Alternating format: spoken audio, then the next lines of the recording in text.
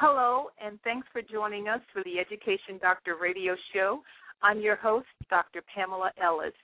The Education Doctor radio show is your family source for educational excellence. Our program is brought to you by Compass Education Strategies, where I'm the principal consultant, and our mantra is Access, Thrive, Graduate. You can learn more about our firm at compasseducationstrategies.com. Thanks to all of our listeners who are joining this evening. We appreciate you taking the time to listen to this program. If you are listening to a podcast of this program, we also want to thank you for joining in. For future show updates and ongoing relevant education news, please join our Facebook community by searching for The Education Doctor and clicking like. You can also find us on Twitter at The Education Doc. We are very excited about our recent partnership with Foursquare, which is a social geolocation site. And if you're part of the Foursquare community, you'll be able to see our campus-specific tips as you travel to various college prep boarding schools, colleges, and graduate schools throughout the U.S. And this summer, we'll be posting tips at colleges in Canada as well. We have a great show lined up for you today. Our show this evening will focus on a topic that's near and dear to my heart. Many years ago, even prior to returning for my doctoral studies, I was perplexed and deeply saddened by the negative trends happening with black males along the academic pipeline. My passion for this topic actually led me back to the classroom to learn more about what can be done to reverse the trends. We've all heard and read the stories where black males were referred to as endangered species, the high percentage that were relegated to special education classes, the increasing dropout rates prior to high school, and recently we've heard so much about the high college dropout rates among young black males. So the list goes on. I could easily have a show each week focused on these statistics.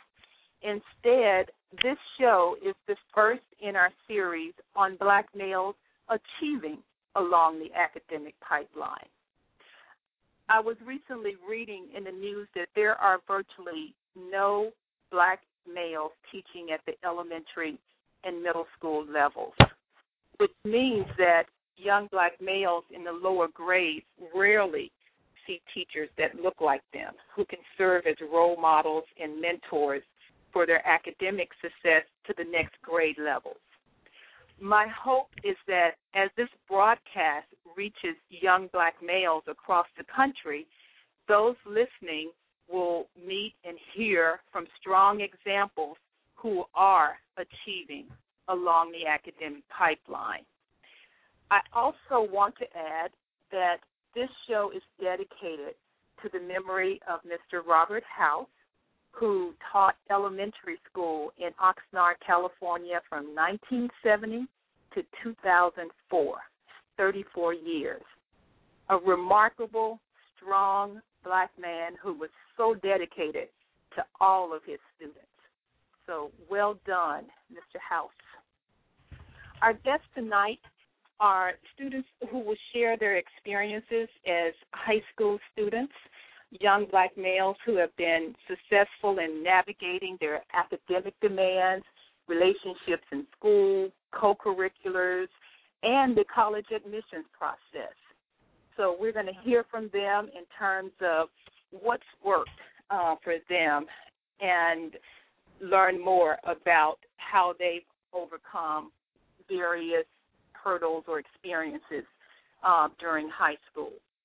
Before we get started, I want to make sure that our listeners have our contact information. It's okay if you listen only. However, if you want to jump in on the conversation, please call us.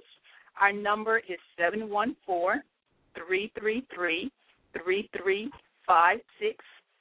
Our switchboard is located sunny Southern California, but I am broadcasting live this evening from Northampton, Massachusetts, which is the home of Smith College. And Smith College is where I almost attended college myself.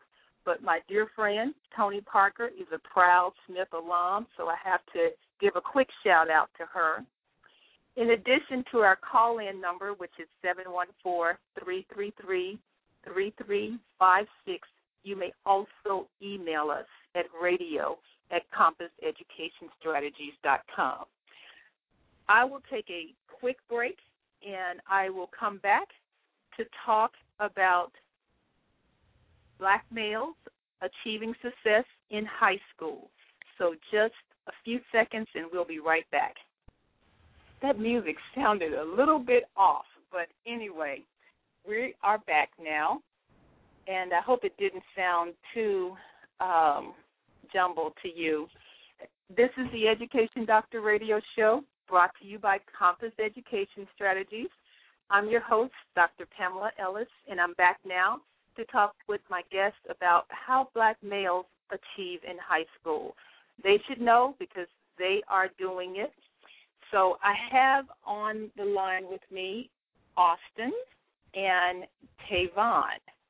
And so Austin and Tavon, are you on the line now? Yes, I am. This is Austin. Tavon. Okay, Austin. Great. So both of you are there. So I really appreciate you both taking a break from your studies tonight to join our show. To get us started, if you could just please introduce yourselves briefly for our audience, letting them know where you are in school now. Austin, you want to start? Sure. Hi, everybody. My name is Austin. I'm 17, and I go to Mission San Jose High School in Fremont, California. It's a very interesting school, extremely competitive. We have a lot of Asian people, like 70% Asian, so it's interesting to see how the competitive culture kind of permeates. And yeah, I'm a senior, and I am graduating high school and looking ready to go to college in another month, so very excited for that. Okay, great. Tavon, what about you? Can you introduce yourself to our audience? Yes. Hi, all. My name is Tavon. I'm a sophomore currently at Northfield Mount Hermon School in Mount Hermon, Massachusetts. And like Austin's school, it is also very competitive, and it's a high diversity rate as well. We're about 25% Asian American students, 17% international, and about another 20% African American. So we're a very diverse school as well as Austin, and yeah. Okay, great. So to get us started, if you can tell us a little bit about what you wish you had known before you got to high school.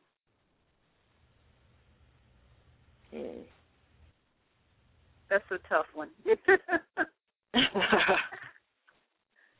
Well, for me, I think Mm-hmm. that I wish I would have known the opportunities that are available once you branch out and, advertise yourself to people. Because, now being a sophomore, being a rising junior really next year, I'm realizing that there's so many opportunities to get involved in different things. And, I've only got 2 years left of high school. So I wish I would have been, I guess I always kind of knew about it, but I never really explored that opportunity. So, I wish that, someone would have, expressed to me deeply that there are, tons of options and a lot of opportunities for great, different programs, internships, and, things to take further into college. But, yeah, I think that would be it for me. What about for you, Austin? Well, I think there's two things I wish that I had really known before I got into high school. And the first one is that every assignment matters. A lot of times, it's easy to say, oh, well, this little math homework here, I have a lot to do. It's not a huge deal as long as I do good on the test. And, as soon as you don't do your homework, well, then it's harder to do well on the test. Conversely, when you're prepared, when you do each assignment, it's much easier to do well. And you can do well without even, putting a huge deal of effort to it right before a test because you will have been consistently doing well all along. So that was the first thing that I wish I was really told, that every assignment matters and that you should put your best into every assignment. And the second thing that I wish I knew more about before I started was time management, because a lot of times as a student and, with all the other commitments a student might have in addition to school, you're getting bombarded in every direction with different tasks and things to do, and it can get frustrating and overwhelming, and then things can get out of priority and out of balance. So I really wish, I knew a lot of things like if you need to do an assignment, do an egg timer and shut your computer off and just don't even touch it. And just simple things like that I think really would have saved me a lot of pain, and thankfully I got before it was too late. Yeah. Okay, good. So tell us a little bit about what your experience have been in terms of being in the minority, because both of you mentioned in your introductions that you're in schools now where there are not as many students that look like you that are there. So how have you dealt with that and been successful in high school? Well, I think for me, I was used to kind of like being in the minority, or at least the race, as far as ethnicity is concerned, the minority, because my elementary school was extremely diverse, and actually the area I live in is just extremely diverse. So, I kind of grew up with it, and so it didn't really shock me. And then, as I went into high school and I changed, I was with different people, at first everyone was like, oh my God, it's a black guy. But then, and it was like an exciting thing for them because, where I come from, there are very few African-American students in my particular high school. But I'm outgoing, so I, as soon as I struck up a conversation with people, we found things in common and on we went. So it wasn't a huge deal for me in terms of, like, people perhaps expecting less of you. If I sensed that, you can't be, always like, oh, well, they're judging me because I'm black, because you'll go crazy. But, if I sensed that, I kind of put on my game face and just showed them that I was just as serious as every other student in that class about getting an A and doing what I needed to do to be successful. Right. What about for you, Tavon? Interestingly enough, on the contrary, I grew up in a neighborhood and environment where there were a lot more kids that looked like me, and, when I went to public school, there were a lot of kids that looked like me as well, so it was definitely a bit of a culture shock my freshman year when I arrived on campus. However, like Austin, I was an outgoing kid, and, I'm a student ambassador now, and I, love engaging new people and meeting new people. So I was very outgoing. I was just willing to meet people, and I kind of, broke out of my shell a little bit, and, kids were very responsive to it. I didn't get any, I never had to worry about, oh, he's black, or, I never got, like, those kids who were like, oh, why do you dress like this, or why do you talk like that? So I guess, similarly to Austin, my experience was, my adjustment, better yet, wasn't as difficult for me, mainly because of the fact that I was outgoing. I was willing to reach out and break that, awkward, barrier between kids who, because there were a lot of kids here who, didn't have a lot of encounters or with black people, or who hadn't really, don't really have that many black people in their town. So I kind of overcame that with my personality. Okay. Now, what would you guys say to teachers in terms of what supports you in terms of your learning? What makes a good learning experience for you? Because a lot of the research speaks to some of the challenges sometimes in the classroom between teachers working with African American males. So what would you say about what works best for you in terms of teacher-student relationships and the style in which teachers may, present information? What works best for you?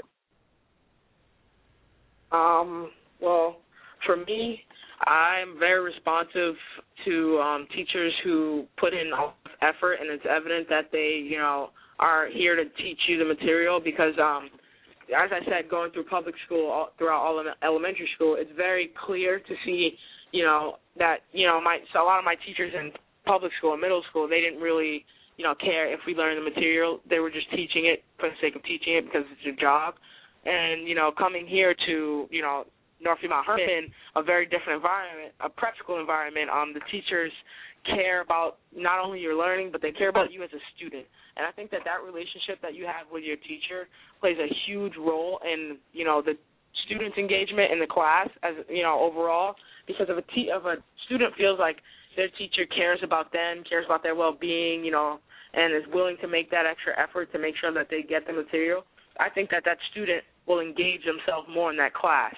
Whereas, a lot of public schools, the teachers don't really establish that relationship, so the student kind of disengages somewhat, especially for students of color. So that's what I would say to that. Mhm. What about for you, Austin?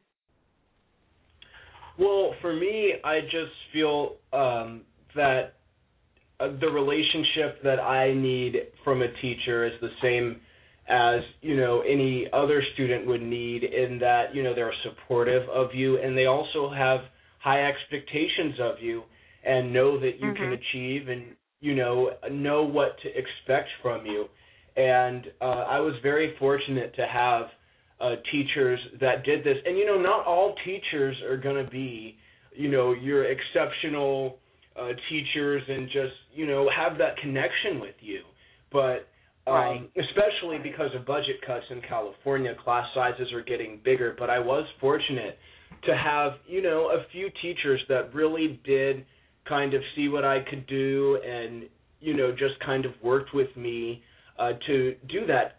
I also must say, though, that you have to reach out a little bit and work with the teacher to show them that you care and that you want to do well. And I feel like once you let them know that you really are serious and you want to do well, then they will do what they can to support you and to give you, feedback to make you not only as good as everyone else, but be the best in the class or the best that you can be. Mhm. Okay. Any instance in terms of, times when you felt like you were treated unfairly in school, and how did you overcome it? I did. I had a teacher that I didn't exactly see eye to eye with a few years ago, and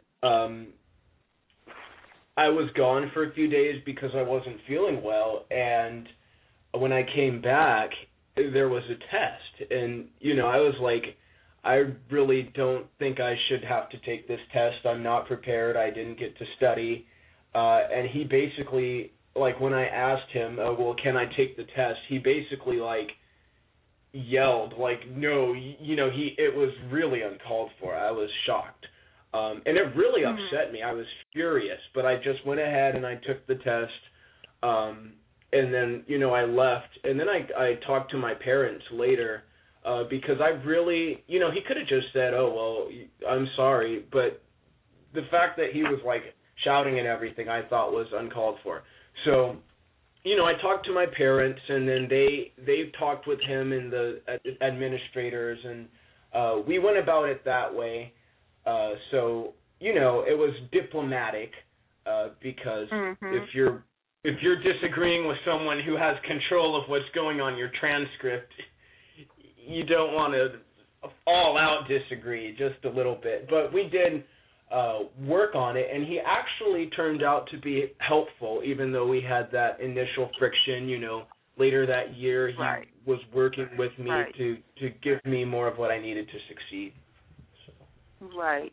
And one thing, I don't know if it was Tavon or Austin who said it earlier, just in terms of when some things, do seem unfair, you don't always know why that person is treating you unfairly. And it may not be necessarily related to race, but just, having to have the interaction can be uncomfortable.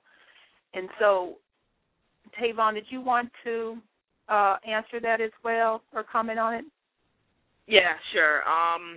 I was fortunate enough, I have been thus far in my academic career, not to have to encounter teachers who would, or that I felt treated me unfairly, especially not due to my race. However, I do feel like some teachers have, maybe graded me a little differently than they have other students. I had a math teacher a couple years back who would, she would, I get a question, I get a test back, and I get, maybe I'd get into all the steps to the math problem correct and just mess up the mathematical equation, and I'd get 5 points off, and I'd look over my friend's paper who just wrote down the answer, and they would get all, full credit and didn't show any work. And, it wasn't really a big deal for me, but I did speak to my teacher just to inquire about it, and she said that she saw potential in me and she, wants to push me and that I shouldn't accept,